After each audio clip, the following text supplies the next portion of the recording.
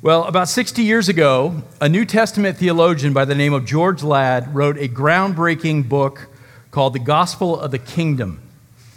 The Gospel of the Kingdom. And in it, he summarized, I think in a very effective way, the reason we are here this morning to celebrate this day. Listen to what he said. He said, everywhere one goes, he finds graves that swallow up the dying.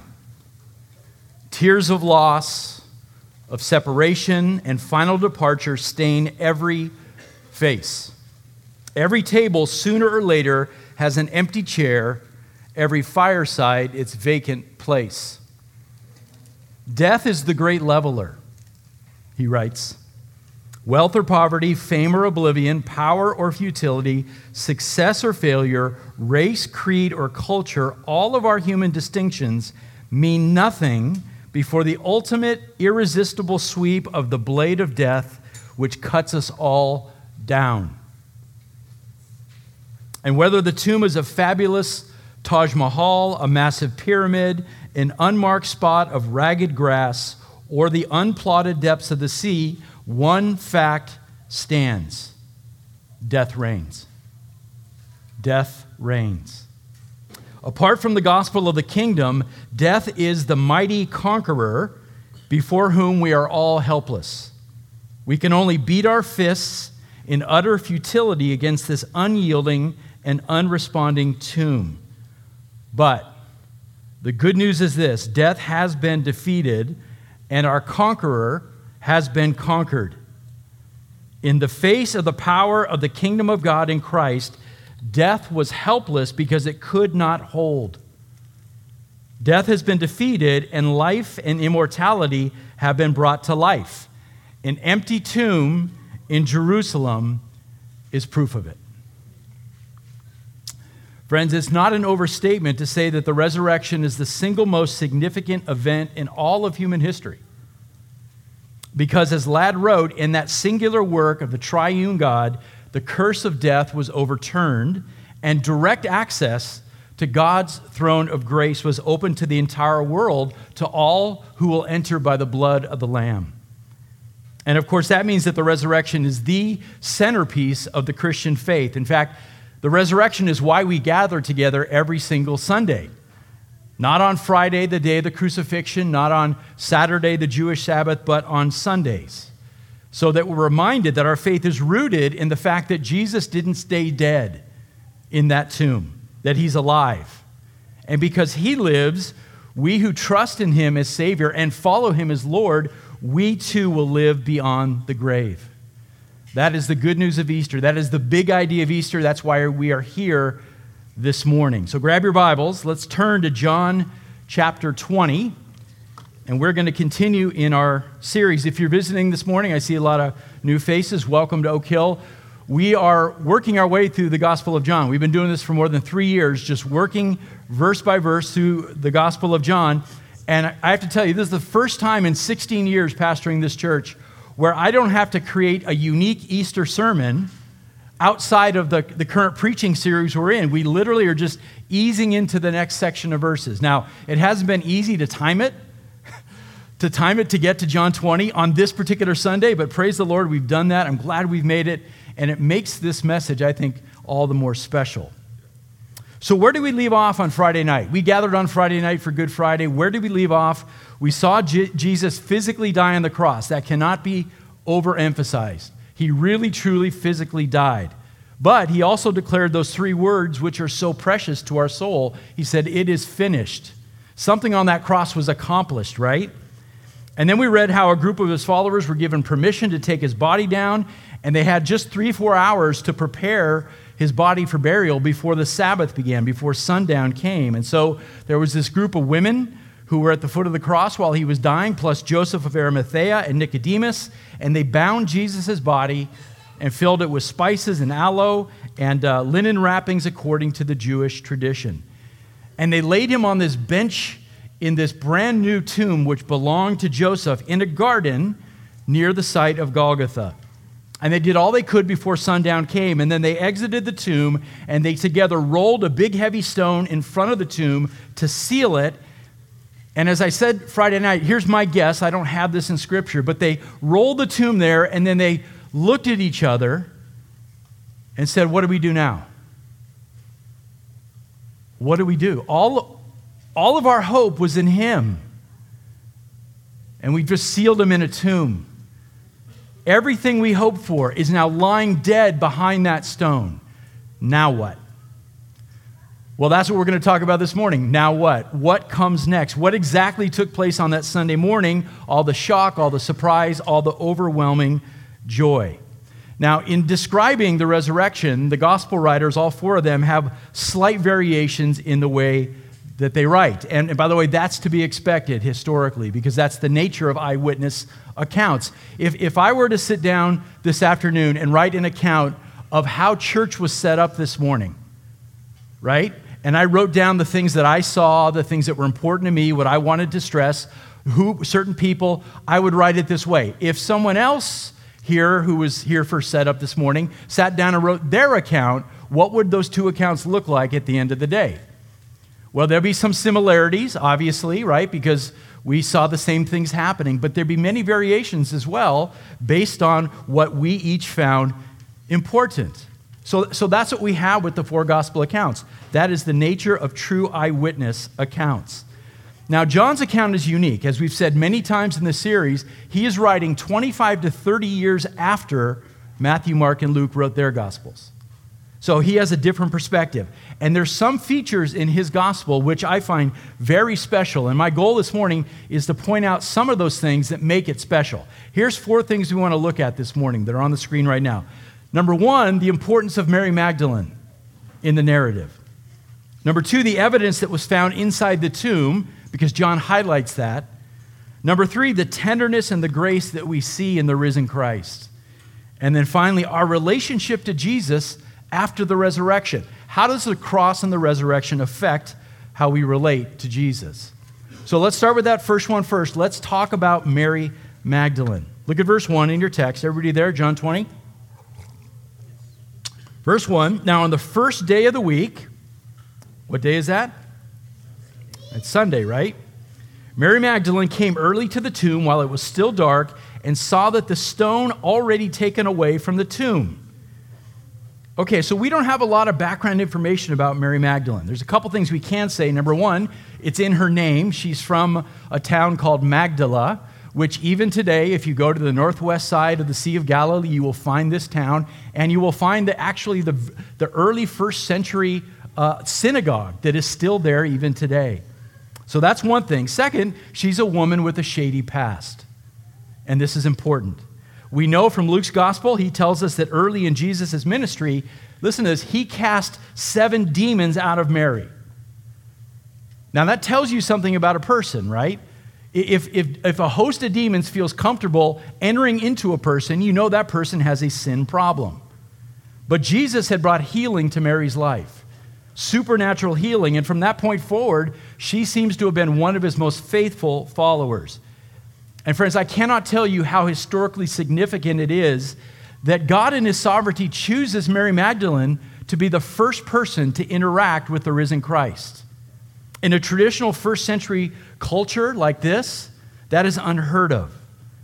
Just being a woman would be strike 1 against her, but with her past, she has strikes 2 and 3 against her.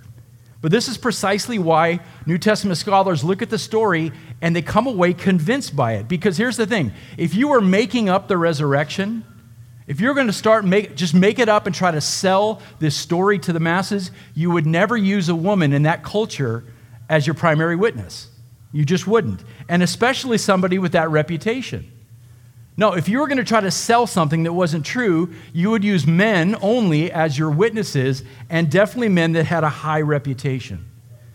And it's interesting, church history has given us a prime example of why Mary was problematic early on for the church. In the 2nd century, there was a well-known anti-Christian philosopher, an opponent of one of the early church fathers named Origen. And he literally wrote this in arguing against the resurrection. Here's what he said. These are his words, not mine, so don't throw something at me. He said, the resurrection is based on the hallucinations of some hysterical woman. Right? But here's the thing. Just like the Samaritan woman at Jacob's well in John 4, who, by the way, also had a very rough past and present, on this Sunday morning, Mary Magdalene is honored and favored by the Lord. By the way, that is a consistent pattern in the New Testament. In a day when women had no rights and accounted for nothing when it came to the legal system, the God of the Bible exalts the value of women over and over again. We see that in the woman at the well. We see that here with Mary Magdalene. And of course, this is so keeping in line with what Paul says in 1 Corinthians 1, that God delights in using things that the world says is foolish in order to shame people who think they're wise. And that's the story of Mary Magdalene here. So let's go back to verse 1. Let's look more carefully at this verse.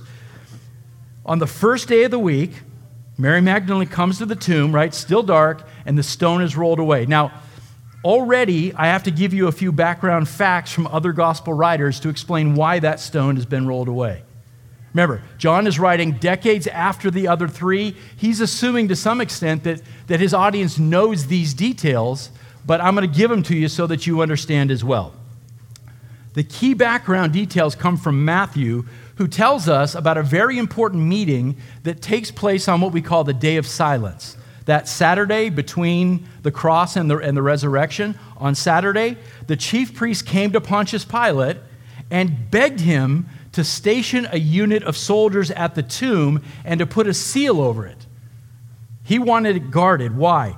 Because they knew, and they reminded Pilate of this, that Jesus had publicly talked about coming back from the dead after 3 days. So they wanted it guarded, not because they believed Jesus would actually rise, obviously. Their fear was that the disciples would be so clever as to come under the cover of darkness, break into the tomb, steal the body, and then claim that he was alive. And Pilate listened and apparently said, you know what, well, that makes sense, and I don't want to stir up emotions any more than they're stirred up here in Jerusalem, so he gave orders to secure the tomb. Well, Matthew then tells us that during that night, the tomb's under guard, and he says, an angel of the Lord descended from heaven, imagine seeing this, caused an earthquake, and that earthquake caused the stone to be rolled away. Matthew says the angel's appearance was like lightning. And as you can imagine, these Roman guards, and we talked about it before, Romans were basically superstitious people. The guards are terrified by this, and the Bible says at first they fall down like dead men. And then at some point, they get up and they run for their lives, which is perfectly plausible. That's what you would do, and I would do after seeing that. We would run for our lives. So that's how the scene gets set here for verse 1. As Mary arrives very early on Sunday morning, it is still dark, John says. And by the way, according to the other gospel writers, Mary is not alone. John focuses on Mary Magdalene for his purposes. But the other gospel writers tell us that there's as many as 4 other women with the very same idea of coming to the tomb that morning. And the list of women we get from the gospel writers matches up with the women who were at the foot of the cross as Jesus was dying, so it makes sense. So get the scene now. They've had the Sabbath on Saturday. The Sabbath is now over. These women wake up early before dawn, and it's their first thought. Their first thought to go care for the body of the Lord. Try to imagine their mindset. I said it before. They're distraught by this. All their hope appears to be gone. So they're distraught. They're still in shock, I'm sure. They're struggling not to feel hopeless. Now, where are they coming from? Scholars suggest it may be from Bethany, about 2 miles away. We don't know for sure, but they're walking into Jerusalem, and as they get near this garden where the tomb is, Golgotha is right there. They can see the post still there where the Lord died. And so imagine the emotion there. They enter into the garden. They're looking for that tomb. Remember, it's dusky and dark right now. And then they come upon it, and they're like, that's the tomb, right? But something doesn't look right. Can you imagine it? It's still dark. You know how when the sun's first coming up and you're starting to finally see? They're like, that's the tomb, right? But something is wrong. The stone's out of place. So what's the first thing that would come to your mind? Put yourself in those sandals. You have an expectation of what you're going to see when you show up, but nothing looks right.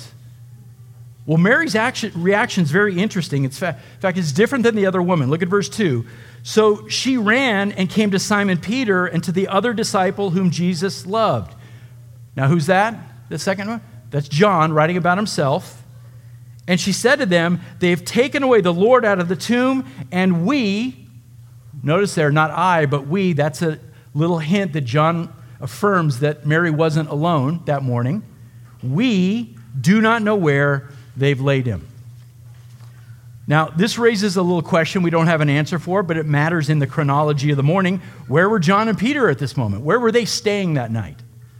Where were they staying? Where did Mary run to find them? And based on the data that we have, it's likely that they had holed themselves up in Jerusalem together. They're still afraid to be seen in public too much because the authorities are still on edge. So it probably wasn't far away. So Mary ran from the tomb back into the city of Jerusalem. But look at Mary's conclusion here after seeing the stone rolled away. Somebody has taken the body. Who is she referring to? If you were there, who's the prime culprit? Is it the Romans? Did the Romans come and take the body? Was it the Jewish authorities, the chief priests? Or would you have first thought of grave robbers? Think about it. What would you have thought? By the way, historically, grave robbing was a huge issue back in this day. In fact, so much so that the Emperor Claudius in the year 41 declared grave robbing punishable by death. So that was a real possibility. So there's all these suspects, but listen, there's one thing that's absolutely clear about Mary's thinking. She is not considering resurrection. That is nowhere in her brain. In fact, it appears that she doesn't even move closer to the tomb to look inside, to investigate, right? She just spins around and runs for the disciples. She probably knew where they were staying. She knocks on the door. She's like, guys, somebody has taken the Lord. And what did Peter and John do? Probably what you and I would do. What? And they throw their tunic on and boom, they go running for the tomb. So that brings us to the second important part of our time this morning, the evidence inside the tomb. What are they going to find? Verse 3, so Peter and the other disciple went forth and they were going to the tomb. The two were running together, and the other disciple ran ahead faster than Peter and came to the tomb first. Okay, for me, this is one of the funniest verses in the entire Bible. And if you look on social media, there's a ton of memes out there that try to explain how it is that John outran Peter. This is what we call a humble brag. He's like, look, I'm not going to name myself, but I'm just going to tell you, I outran Peter. I outran him. Right? It's hilarious. Now, it's likely that John's just younger and maybe more athletic than Peter. Poor Peter, he goes down in history. I'm the guy that denied the Lord 3 times, and I'm really slow. And you know what? Here's what came, I shouldn't say this. I'm going to say it. Here's what came to my mind this morning as I was thinking about this. It was like, Adam's like, don't say it. Before service, if somebody said, hey, listen, we got to get some supplies down at Ralph's. Will a couple of you guys run down there? And I'm like, I'll go. And then they said, hey, Connor, you go with Jeff. I would make it to like maybe the parking lot and Connor be zooming right by me, right? That's sort of the picture here. It's me and Connor. Anyway. Connor's young and athletic. He is. I'm not slow. Okay. Anyway, so this is funny. So verse 5, John arrives first, and it says, stooping and looking in, he saw the linen wrappings lying there, but he didn't go in. Now, if you've been to Israel, you know this is true. The openings to these ancient tombs are not large, so it takes a commitment, an effort to climb in. But John hesitates, not because of the opening, but because he's a good Jew, and he's concerned about being defiled by what he might find inside that tomb. But Peter, obviously not as cautious as John, right? Again, consistency of character. Verse 6, so Simon Peter also came, following him, and entered the tomb. So this is classic. John is stop and think. Peter's like, fly right in, right? Classic. And by the way, this has been pointed out, and I think this is a brilliant observation. The angel didn't need to roll the stone away to let Jesus out. Because of his nature, he could have passed right through that stone. The angel moved the stone to let the witnesses in. I just think that's really, really important to see. Verse 6 continues, and he, Peter, what did he see? Saw the linen wrappings lying there, and the face cloth which had been on his head, not lying with the linen wrappings, but rolled up in a place by itself. So Peter sees the body's definitely gone.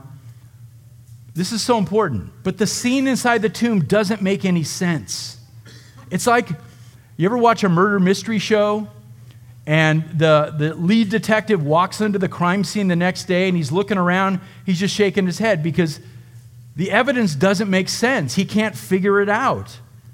See, when you bury a body in the first century, you would apply these multiple layers of these cloth strips, and every layer would be smeared with ointment and aloe and spices. And remember, John told us in chapter 19 that Nicodemus brought 100 pounds of spices to put on the body. That's a lot, right?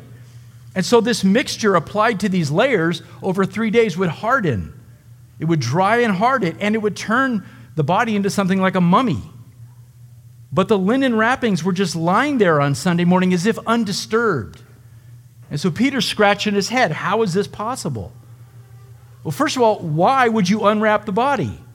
If you wanted to steal Jesus' corpse, you would just pick him up and go. You wouldn't take time to try to take the claws off. But even if you did try to remove them, it would require a huge amount of cutting and tearing, and there would be pieces scattered all over the place. Right?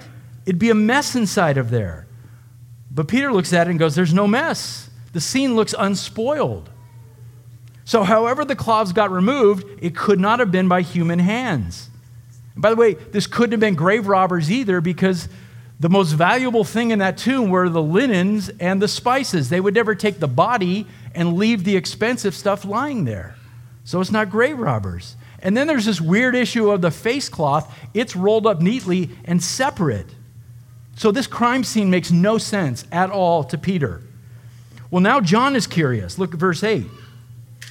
So the other disciple who had first come to the tomb then also entered, and he saw, get this now, and believed. He saw and believed.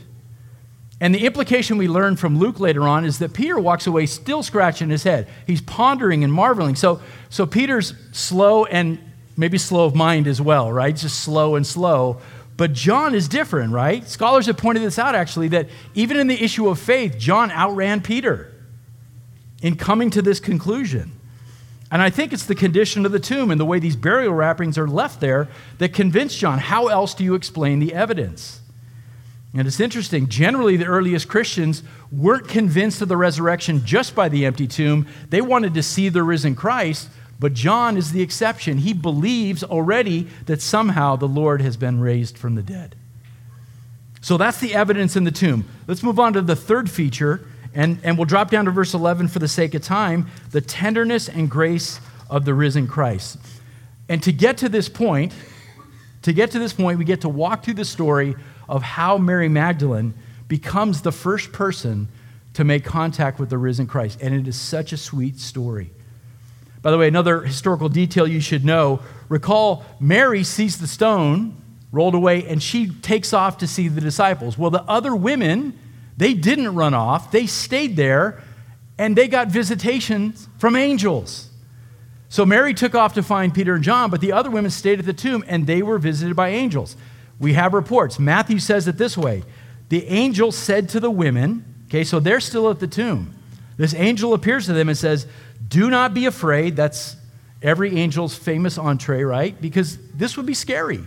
We would all be afraid at the sudden appearance of an angel before us. He said, do not be afraid, for I know that you're looking for Jesus who has been crucified.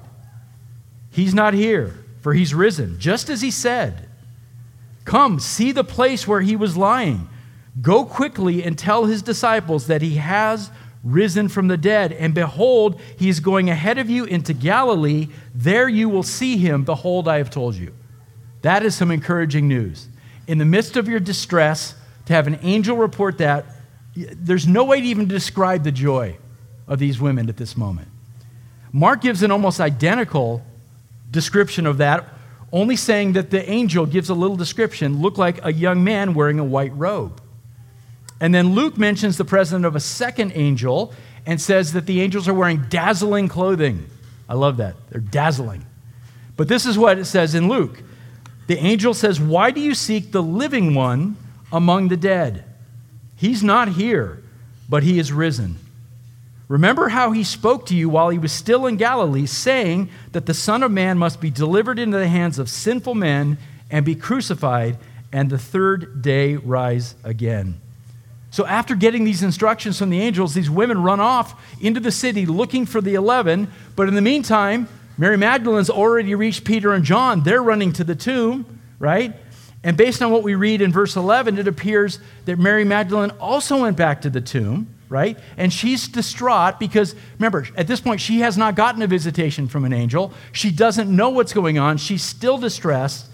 And I think at this point, Peter and John look in the tomb, they leave, and when we get to verse 11, Mary is now by herself at the tomb, the only one of all these women who still doesn't know what's happening. Verse 11, but Mary is standing outside the tomb weeping. And so as she wept, she stooped and looked into the tomb. And so I love the picture, the sweetness of this picture that John paints for us here. Guys, Mary has such a deep and profound love for her master. She's literally sobbing out of despair. And remember her background, where she's come from. Jesus had meant everything to her. He had rescued her from this demonic possession, given her life, and now he's gone. You talk about the lowest of lows, right? And at this point, she just so badly wants to find his body. It's all she has to hold on to at this point. If I can just care for him in death, show him some honor and respect and love by caring for him in death. And I read that this week and I thought, oh, if we today could have that type of love for Jesus that Mary shows here. So she finally works up courage now to look into the tomb, verse 12, and what does she see? She sees two angels in white, wow, right? Sitting, one at the head and one at the feet where the body of Jesus had been lying. So these angels are waiting for her. They're inside the tomb, and you almost get the picture of the Holy of Holies, right? With the mercy seat and the two cherubim on the end. Now there's two angels sitting where the body of Jesus had been. Wow, what a picture, right? I don't think she realizes that they're angels right now, right? She just sees what she processes as two young men in white robes sitting there, which is kind of weird, right? But not unusual, because in Scripture, oftentimes we see angels appearing as men. So not unusual. What do they say to her? Look at verse 13. They said to her, "Woman, why are you weeping?" She said to them, "Because they've taken away my Lord, and I do not know where they have laid him." Again, no concept of resurrection at this point. Just tell me where his body is so that I can care for it. Verse 14. When she had said this, she turned around and saw Jesus standing there, but didn't know it was Jesus. So she either hears movement behind her or she senses somebody's walk behind her. You know that weird feeling like somebody's back there? And she wheels around and she sees this man, but she doesn't recognize. For some reason, we're not told why, she doesn't recognize him. Verse 15, Jesus said to her, "Woman, why are you weeping? Whom are you seeking?" And this makes me laugh. I'm sorry. Supposing him to be the gardener, she says to him, "Sir, if you've carried him away, tell me where you've laid him, and I will take him away. I will take him off your hands." Now, this is plausible, right? The gardener makes sense because we learned that this tomb was in a garden. So in Mary's head, and these are the details that make it convincing, because this is the way we might react too. She's thinking it's early in the morning, the gardener's coming to do his job to clean things up here, and then it hits her. Well, maybe he's the guy that took the body, or maybe he's been ordered for some reason to take the body away. Not unrealistic thoughts, very plausible account. Now, you guys are going to hate me for this. I'm not going to talk about why she didn't recognize him. It's a sermon in and of itself, but when we get to Thomas later on, we'll come back to this subject matter. The only thing I'll say this morning is very quickly is I'm not a fan of some of the simplistic explanations that have been given for this, because oftentimes you read, well, okay, it was too dark, and so she couldn't really see who he was, or she had been crying so much, that her eyes are red and filled with tears, and so she couldn't recognize him. I think it's much more complex, much more supernatural than that, but that's for another day, okay? Bookmark that, and we'll come back to it. What's important here is that though Mary doesn't recognize him with her eyes, now something's about to change, and this is so beautiful. Verse 16, and every time I read this, I started crying this week. Jesus said to her, "Mary." Mary. Just one word from the Lord. Can you imagine Jesus knowing your name and looking you in the eyes and speaking to you directly with your name. And she says, Rabboni. Such tenderness and such love and such grace. Her eyes don't recognize him, but she will never mistake that voice. That's what gets her, right? And so we read, right, the sheep always hear and recognize the voice of the good shepherd. And that's being played out right here. Imagine the deep, deep emotion of this moment. Mary, it's me. For 3 days, Mary had been in the lowest of lows. Such confusion and anguish, and in an instant, to the highest of highs, to overwhelming joy, he's alive. How can this be? But it's really him. Wow. And then verse 17 just brings a smile to my face. Jesus said to her, hey, stop clinging to me, for I've not yet ascended to my Father. Now, the implication here is that Mary is so filled with joy in this moment that she just grips onto him. Now, I don't know if it's a hug because that would be sort of inappropriate in that day. Scholars have said maybe she fell on her face and she grabbed his feet in worship and just clung to him like, I will never let you go again. She's out of her mind with joy. And she just doesn't want to let go of Jesus. Again, if we today could have this type of devotion for Jesus, we'll never let go. Mary, you can't keep doing this.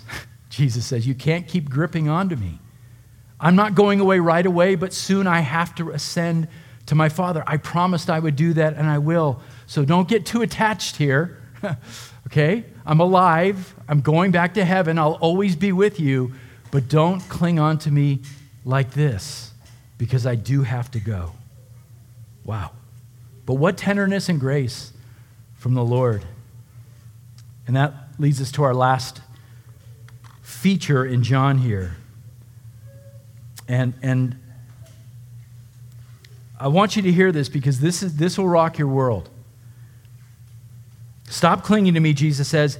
Here's the instructions to Mary. Go to my brothers and say to them, I ascend to my Father and to your Father and my God and your God. Now, do you see what is so life-changing in that statement? Jesus calls his followers brother. Jesus calls them brothers. It's the first time he's done this. He's called them servants. He's called them friends. But now he says, in effect, my death and my rising to life has made us brothers. That's amazing stuff. These 3 days in history have forever changed our relationship to the Lord. They have secured our identity as children of God. And if we're children of God, that makes all of us brothers and sisters in Christ, closer to each other than any blood relatives. And as it says in Hebrews 2, because Jesus was made like us in all things, fully human, we are his brothers and sisters too. That's wild. And we're co-heirs with him to an eternal inheritance. Hebrews goes on to assure us of this mind-blowing fact. It says that he, the one who sanctifies, and you and I, those being sanctified, have one Father. We have one Father. And it goes on to say, and for that reason, he, Jesus, is not ashamed to call us brothers and sisters. That's amazing stuff. So he says to Mary, go tell my brothers I'm alive. And I'm in the process of ascending back to my Father. And she did. Verse 18, last verse. Mary Magdalene came announcing to the disciples, I have seen the Lord. Wow. Imagine that news. I've seen him. I've seen him. So the Lord's first appearance is not to one of the 11, not to a man, but to Mary Magdalene, a formerly sin-filled woman. What grace. What grace. Listen, Mary's never going to be an apostle. She's not going to write a New Testament letter. She's not going to be a preacher or a leader in the church. But God sovereignly chooses her above all others. Why? Well, we're not told, but I have to think it has something to do with this deep felt love that she has for her master. And possibly because she has the greatest amount of grief at his loss and therefore needed that most intense, most personal comfort from the Lord. But what a story. I know our ladies recently did a whole study on Mary Magdalene in our Beautiful and Broken series. And what a worthy woman to lift up and say, look at this example. So beautiful. Okay, got to wrap up. Let me come back to where we started. The entire Christian faith, you guys, rests on this one historically verifiable point, that Jesus bodily rose from that tomb outside Jerusalem 2,000 years ago. These are real events in human history that you can check. These are real places and real people that you can check. It actually happened. If it didn't happen, we are all wasting our time here this morning. This is a big old waste of time. We can all go home and do something different. And that's a pretty heavy thought, isn't it? But it's true. In poker terms, we have pushed all of our chips into the pot on this one fact, that tomb was empty and that Jesus was alive. We're all in on this. We have to be. The great church historian Philip Schaff nails it when he says this: the resurrection is either the greatest miracle or the greatest delusion that history records. You have to pick one of those two. It's either the greatest miracle or the greatest delusion. One of the things that reassures me is to know that Paul, the Apostle Paul, says the same thing in Scripture. Under the inspiration of the Holy Spirit, he says, if Christ has not been raised, your faith is worthless, he wrote. And don't forget, Paul is a guy who had an actual run-in with the risen Christ, heard his voice. And even he, someone who is an eyewitness to Christ, says, look, if he's not been raised, stop wasting your time. Your faith is worthless. And that makes him a trustworthy voice for us as we fix our eyes on Jesus to look at Paul and say, even Paul says this, Paul believes this. From a purely historical perspective, I'll tell you something else that gives me great assurance. It is one of the most striking and stubborn historical facts that the enemies of Jesus in the days and weeks and months that followed could not produce his body. Oh, and they tried. They tried coming up with all kinds of reasons that tomb was empty. All they had to do if they wanted to stop the Christian movement was produce his body and say, here he is, dead. But not only could they not do that, but Jesus keeps popping up around the land alive, appearing to people. Can you imagine how frustrated the chief priest must have been? Find me his body. We've been looking. We can't find it. Well, then why do we keep hearing about him? He's in Galilee. He's over here. He's alive. Somebody fix this. They couldn't fix it. If Jesus was raised from the dead on that Sunday morning, and I'm certain that he was, then he has proven himself to be the way, the truth, and the life. He's proven it. And here's the thing, that empty tomb demands a response from every single human being on the planet. You have to deal with it. It's either a miracle or a delusion. You've got to deal with it. Paul did this when he went to Athens and talked to the philosophers at Mars Hill in Acts 17. He said this: God now commands all people everywhere to repent. How many people? All people. Because he has set a day. There's a day coming when he is going to judge the world in righteousness. How? By the man he has appointed. That's Jesus. He's provided proof of this to everyone by doing what? By raising him from the dead. So you're all on notice that there's coming a day. The shorter version of that is simply this: every human being will one day stand before and be judged by the resurrected God-man, Jesus Christ. And in that day, there'll be no excuse for why you didn't bow your knee to him, because God raised him from the dead to show you exactly who he is. So there's no excuse. So listen, if you're here this morning and you don't know this Jesus, if you haven't responded to that text and repented of your sin and trusted in him alone for the forgiveness of sin, I pray that today you will do so, because that day is coming.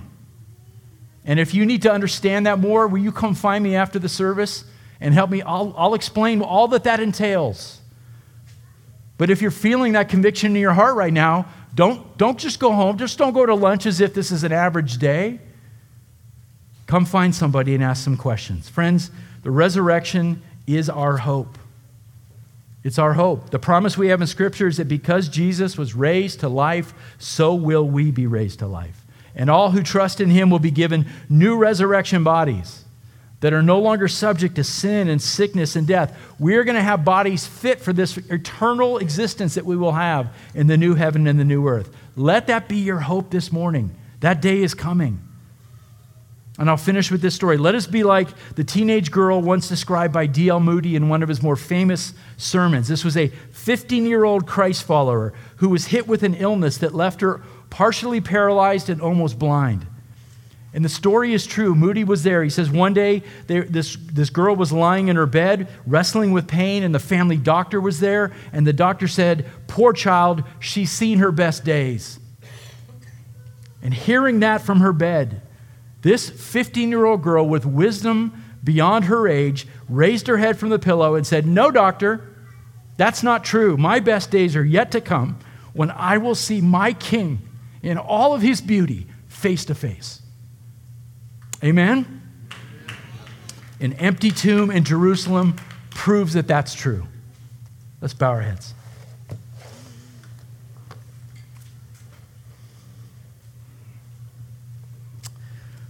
Oh, Father, what a story you have told us. What a beautiful, beautiful story of love and grace and life you have told us. And Father, I know that every year we come and we celebrate Easter, and it's always such a blessed day. But Lord, I pray that this year, this just wouldn't be just an ordinary day of worship and we'd go on with our evening, Lord, but you would really help us to humble ourselves and to take the time to praise you and to praise your name for all that you have done for us, the way you've given us a remedy for our sin. And you've taken the penalty upon yourself. And then you raised Jesus from the dead to show us exactly who you are and who he is, and that life is found in his name. Father, do not let another day pass without us considering these things and praising your name. And if there's anybody here this morning who you are drawing to yourself, who has not repented of their sin, who has not trusted in you, Father, would you do a great work in their soul right now? God, we thank you for a chance to gather together, brothers and sisters in Christ, brothers of Jesus, sisters of Jesus, found in him, and for the privilege of being able to sing praises to your name. Help us to do that well as we close out our service this morning. We love you, Jesus, our resurrected God-man, our Savior. It's in his name we pray.